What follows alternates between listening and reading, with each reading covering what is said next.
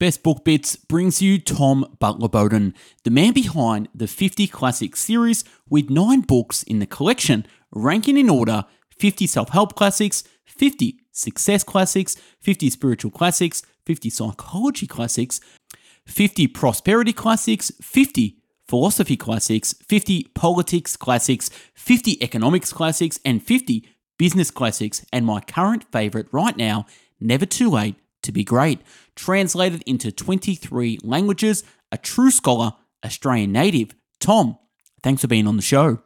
Great to be with you, Michael. For those of you who don't know you, where did it all start for you?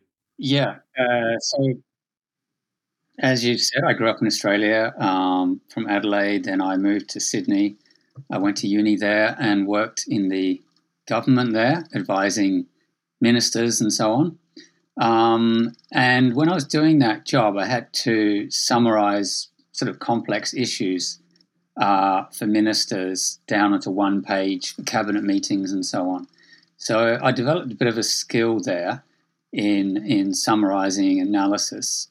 And at the same time, I was getting very interested in the whole personal development literature, reading, Anthony Robbins, Stephen Covey, and all of that, getting heavily into that. So I guess I reached a bit of a career crossroads, continue in the sort of political path I was on, or get further into personal development.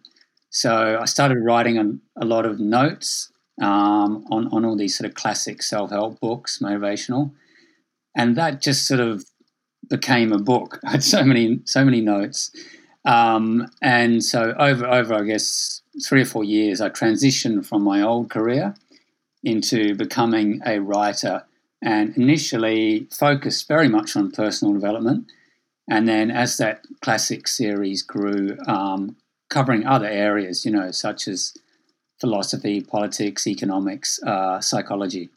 I just want to make it clear before we begin the show, I'm actually a massive fanboy of your work. As your first book, 50 Self-Help Classics, started me on the path to personal development, and myself, like you, summarising over 700 books on my site, bestbookbits.com. I think you wrote your first book back in 2001 while travelling Australia and Outback. Is that correct? Oh, yeah, I did some writing there.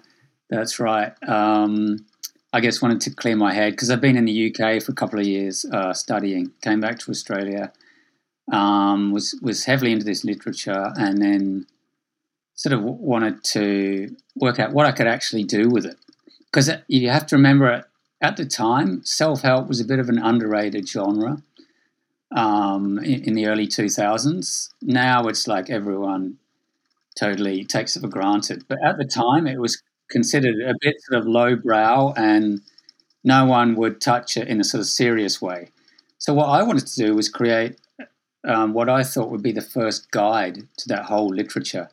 So I do one chapter on each, what I felt was a classic, popular book in the genre, and then put it together in the end as like 50 books, so the 50 self-help classics. I love writing it. I didn't find it that difficult because I'd written a fair amount of stuff before. So the whole process of writing my first book came relatively easy, found a publisher easily, and then it got published in the UK as well, and then the States, and has done pretty well. So that was sort of a fortunate foundation to my writing career.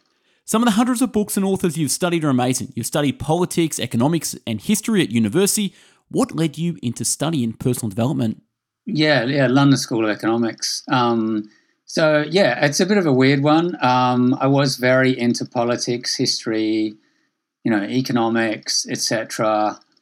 But same time, I was quite into personal development, and I guess I think of the Samuel Smiles, who wrote the original book titled Self-Help in 1859, and he was sort of a political journalist, crusading journo, but he slowly got interested in the sort of success of people living in his time. Like, how did they succeed? What did they have to do? How did they sort of arrive at their epiphanies and breakthroughs, etc.? So he also shifted from, like, the political to the personal. So I guess I sort of went on that same path. Um, and he had this saying that, nothing really changes unless the person changes. So the big revolutions in the world happen inside people's heads. So that resonated with me, and even now I think, you can't really change stuff politically, and culture, society, unless people change.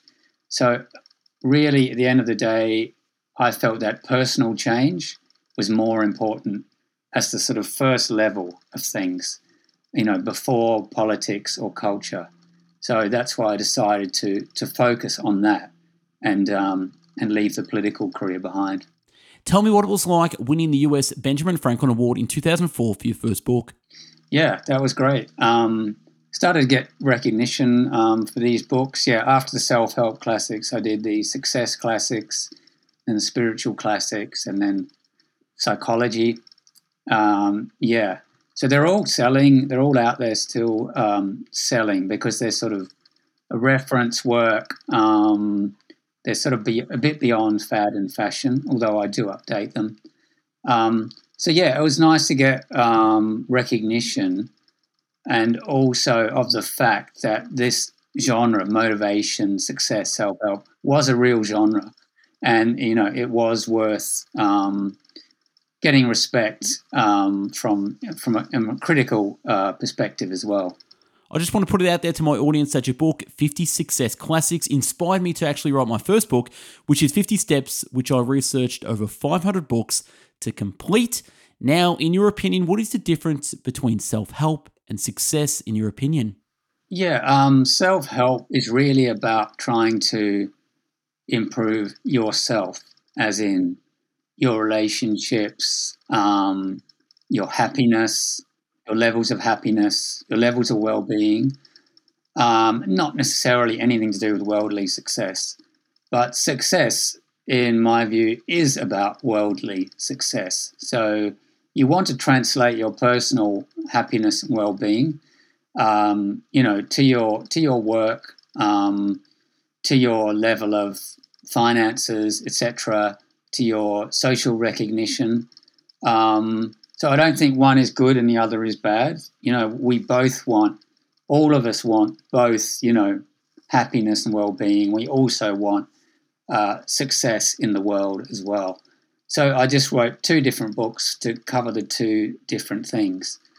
And I mean, it's a question of whether what the sort of relationship is between them, whether you can be successful in the world and not happy, or you can be happy and unsuccessful, if that's possible.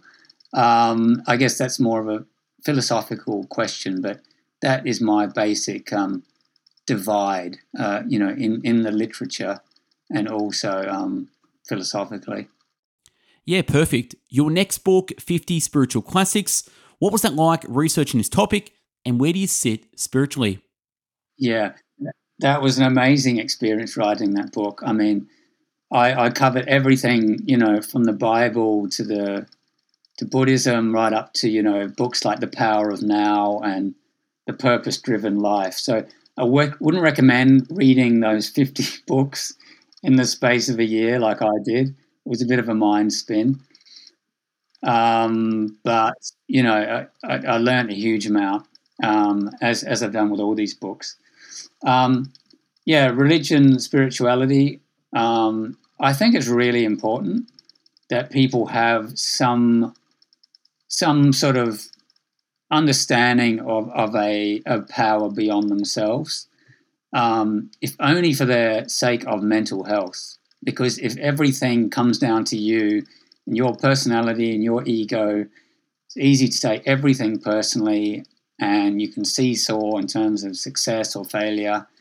But if you can sort of put a lot of that onto something else, whether you call it infinite intelligence or God or or something else, you do become, happier, and also you feel like you have a larger purpose, in terms of your place in the universe. So when I went along that path, it did make me happier and more purposeful. It's like Freud said, the ego, the id, and the superego. There's these three elements that you need to balance to have a happy, successful life.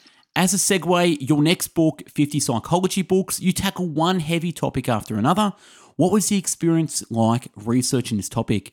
Yeah, everything from the sort of pioneers of psychology, like Freud and Jung, up to more recent psychology, bestsellers, classics. Because what I realized was that over a 15-year period, the people who are reading like self-help motivational books started to get into more popular psychology because it was more rigorous, grounded in studies, etc. So now the same person who might, who 15 years ago might have just read Anthony Robbins or Stephen Covey, now they're reading books like Thinking Fast and Slow and Paradox of Choice and a whole bunch of popular psychology because they're considered to be more, better grounded. So I thought if I was going to stay in this whole area of personal development, I had to move with the times and cover psychology both as a discipline and as a popular genre that it was becoming. That the sort of the bar had been raised in personal development, and psychology was becoming a very important part of that. You think of like Adam Grant today; he's got millions of Instagram, Twitter followers, organizational psychologist. So, people like him have replaced the sort of old school motivational speakers. Then 1 year later, you released 50 Prosperity Classics. Then you had a 4-year break from releasing anything. What else did you get up to apart from researching, reading, and writing? Yeah, well, I sort of got, after doing 5 books or something, reading, as you would know, if you were doing only summarizing your books every day, for several years, it's so many ideas in your head and so much work. So I did take a bit of a break, and that's when I wrote the other book, The Never Too Late to Be Great, which was sort of my, that was the later version. So really what that book came out of was I had covered, every possible idea in psychology, personal development, success. And I just felt there was something lacking in the whole literature. So that was my book. I wanted to fill the gap. And the missing link for me was time. That personal development hadn't taken enough account of time and the time it takes to achieve things. So that's what I wanted to do with that book. Yes, fantastic book. And I'm going to read the intro blurb. Never Too Late to Be Great is about the power of thinking long, exposing the myth of overnight success. Contrary to popular belief, people, companies, products, and ideas inevitably need a long time to realise their potential. Highlighting the importance of the 10-year rule as referred to by Malcolm Gladwell's Outliers, which suggest that significant achievements rarely happen without a decade of intense work and practice in any given area. Never Too Late to Be Great offers inspiration for the impatient or disheartened to stay on the course and gives reassurance to us all that we have more time than we think to achieve our goals. You, I think, were around that age when you wrote that book. Is that correct? Yeah, roughly, exactly. So I was partly writing it for myself. The larger context was that obviously people were living longer lives, greater longevity. So even though success takes longer than we think to achieve, as you've said, our time frames for achieving stuff are actually much longer. If you've got a productive lifespan of now 70, 80 years, it means that, when you're 40, you've got decades ahead of you still in which to achieve stuff, rather than the old idea of, when you're 60, 65, that's it. So I wanted to give people I guess, heart or reassurance that if they hadn't achieved what they wanted by a certain age, and I give tons of examples in the book, as you know, of people who sort of succeeded a bit later, to give people reassurance that actually they had a lot more time than they thought. I'm about to release this book summary, and one of the things you talk about often in the book is slow cook success. What do you mean by this? What I meant by that was our society is totally geared towards overnight success and achieving things quickly. You know, you think of like the Mark Zuckerberg type of person who creates a platform very quickly, it's successful, and he's a billionaire. But they are really the sort of rare exception. For 99% of people, you know, things take decades. Bill Gates said people overestimate what they can achieve in a year and underestimate what they can achieve in a decade. And I think that's absolutely true. And I'd even go so far as saying, give yourself a 20-year time span, and you'll achieve even, you know, incredibly more than what you expect. So it's just this thing of giving yourself a bit more time, and also respecting the experiences that you've had in the past, which brick by brick have made you the person that you are now. Like I mentioned my career in government and so on, and writing briefing notes, and at the time I didn't think, you know, if I changed career to personal development or something, I would sort of leave all that behind. But actually I could only achieve what I have in the writing sphere because of skills I'd picked up in the previous job or career. So often you can only really able to achieve something significant having gone through several jobs, careers, etc. So again, don't sort of beat yourself up about, you know, apparent dead ends, cul-de-sacs, failed experiences that you've taken. Actually, when you look at a lot of successful people in history, they were the building blocks for what was to come. Henry Ford did not launch the motor company until he was about 40. Is that right? Yeah, absolutely. And the statistic at the moment is actually people think startups for everyone in their early 20s, but the most successful startups at the moment come from people in their 40s, 50s, etc., because they've got this greater life experience, you know, which they will need to get them over the inevitable obstacles. One of the other quotes in the book you refer to is the formula for success today is to combine the magic of thinking big with the power of thinking long. It does take both thinking big and thinking long to achieve success. Yeah, and the magic of thinking big is a popular self-help classic. So that's where I got that idea from. But in that book, there's very little about the time it takes to achieve things. So that's why I thought, combine that with the power of thinking long, and success becomes inevitable, in my view. It is like an equation. As long as you give yourself enough time and, you know, are willing to go over obstacles, there's no way that you can't be successful. I totally agree. In the book, you talk about Thomas Edison. You famously said, genius is 1% inspiration and 99% perspiration. Less often recorded is the rest of Edison's statement. Accordingly, a genius is often merely a talented person who has done all of his or her homework. Yeah, and one last thing I'd add to that is that try and do some work or job or pastime career which puts you into the flow state, where time seems to stop still. So by doing that, you'll get totally into whatever you're doing, into the process, instead of thinking about the results or the outcome. But it just means that whatever you're doing, you are totally enjoying it because you're in the state of flow, and the results will take care of themselves. So there's a macro thing of thinking about time in terms of decades, and then also the micro of doing work where you're so into it that time seems to stop still. Tell me, what's the Capstone series all about? Yeah, that's these books. Some people might be familiar with the sort of look at them, look or feel. The idea behind them was that there are so many like older classic books from a few decades ago or 100 years ago or going back to ancient times. And I just thought people weren't reading them because they seem sort of old and fusty and too difficult.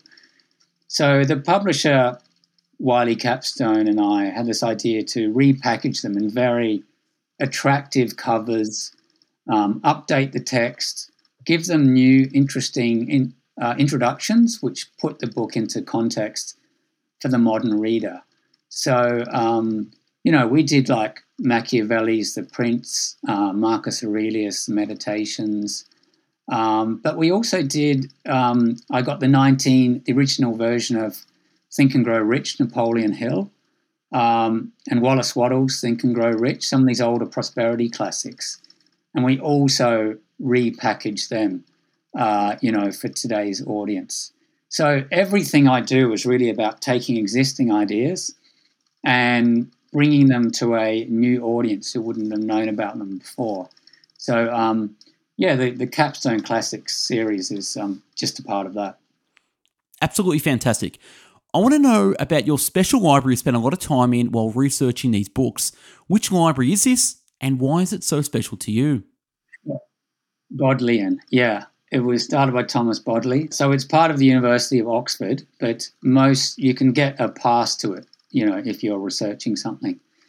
So I literally spent years in that place writing some of my books because there's a rule of silence. It's incredibly conducive to working. You're surrounded by all these wood-panelled rooms with busts of famous scholars and old books and stuff. So, people say sometimes it's hard to work at home. So I get that. So if you can find a place to work like that, it can be an incredible sort of boost to getting things done. And how many hours in the library would you spend daily? Well, sort of 9 to 5, and sometimes a bit later. Now I have an office at home, and because of the pandemic, I had to stop going to the Bodleian, and I was working in London as well. But I love. I'm with you there. I totally love libraries. Wherever I go, I try to seek out, the best one in the city or the town, because they often sort of carry a place's soul. The British Library in London, Mitchell Library in Sydney, incredible place. The one in Melbourne. I love to celebrate libraries when I can. And after the Capstone series, you wrote another 50 classics, and this time 50 psychology classics. What was it like researching another heavy topic? That was amazing. I think of all the books I've done, that was my steepest learning curve. I've never actually studied philosophy before. So, going from everything from, Aristotle to Noam Chomsky and everything in between was amazing reading all these classic books and then summarizing it, analyzing, etc. So I'm very glad I did that book. And then I had a bit of a change in that I went back to doing a sort of econ business area. So I did the 50 economics classics and then the business classics, also, which have done well. Then you had 50 politics classics released in 2016.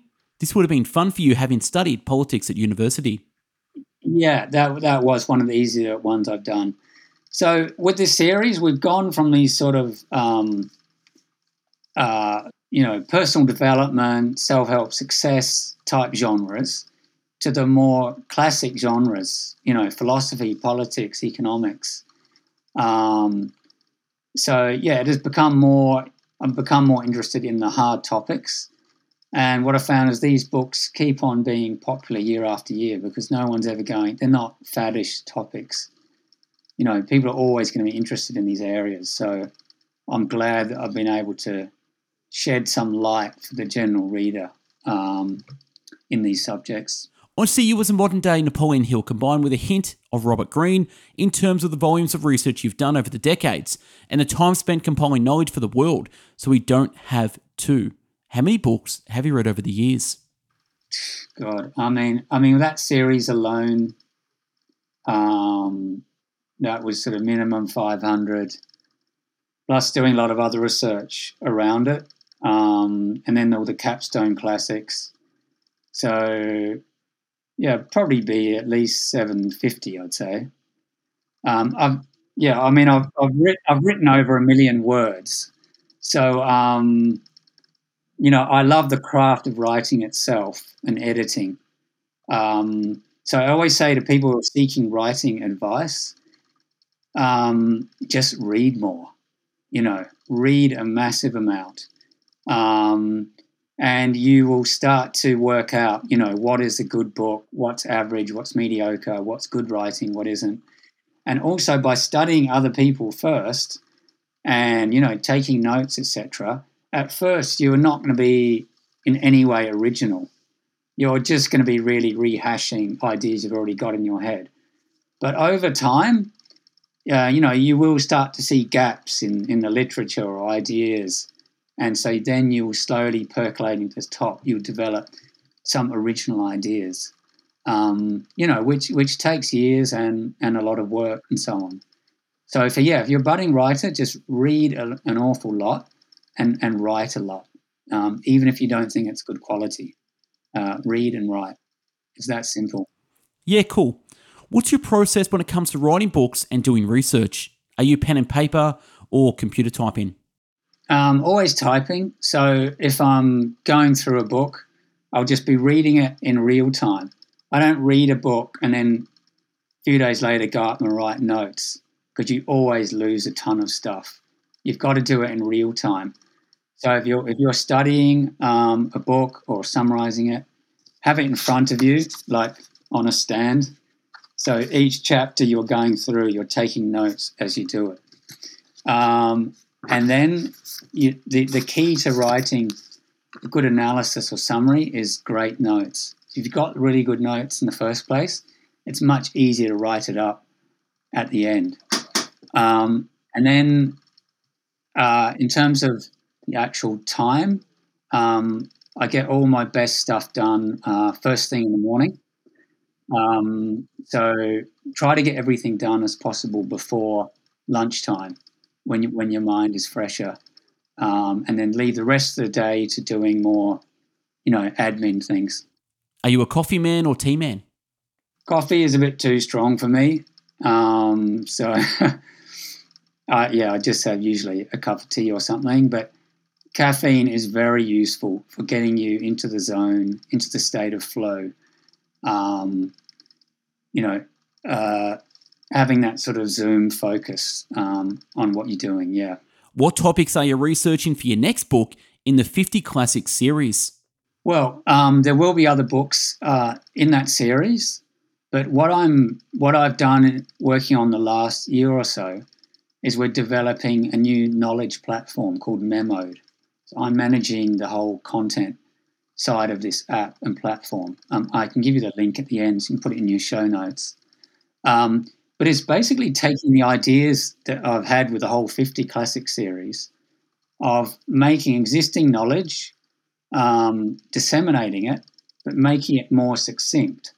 So we will take a book and put it into like 10 or 20 points, only like bullet points. So instead of like a chapter written in regular prose, we've got these very succinct, dual like 20 points on a book or a topic. So it's taken the 50 Classic series to an extreme, because one feature you would know from the book, I have this one-line summary of my longer summaries, which is in a nutshell. So it's the summary of the summary.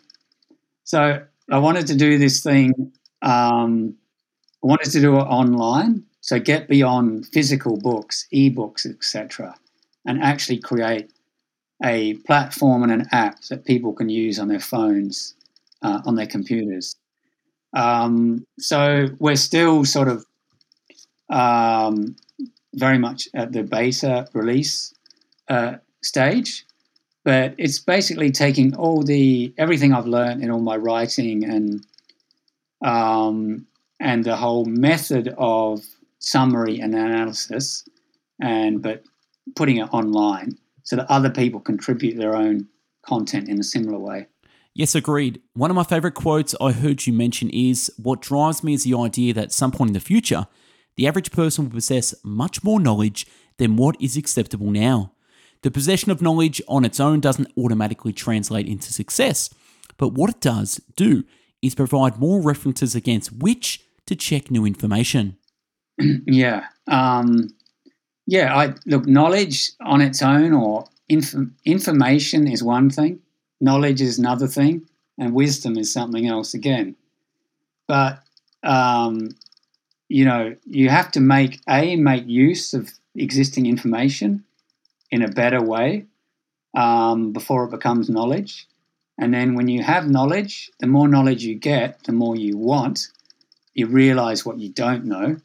And then over time, the brain naturally sees themes and commonalities in your knowledge. And that is the beginning of wisdom. So an analogy would be, some people say, well, you should focus on your spiritual life, say, and forget about, money. But actually, it tends to be the reverse. If you achieve some level of sort of financial comfort or independence, then, the old hierarchy of needs, Maslow's pyramid, you move on to the next level and you think, oh, well, now I've got that. I want to learn more or get more education, or I want more spiritual development. So you go up and up this pyramid.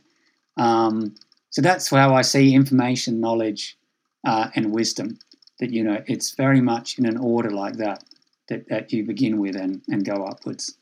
Now, the last question before we wrap up: if you could host a dinner party like Come Dine With Me with 3 people from the past famous, who would they be and what would you serve them? Jeez.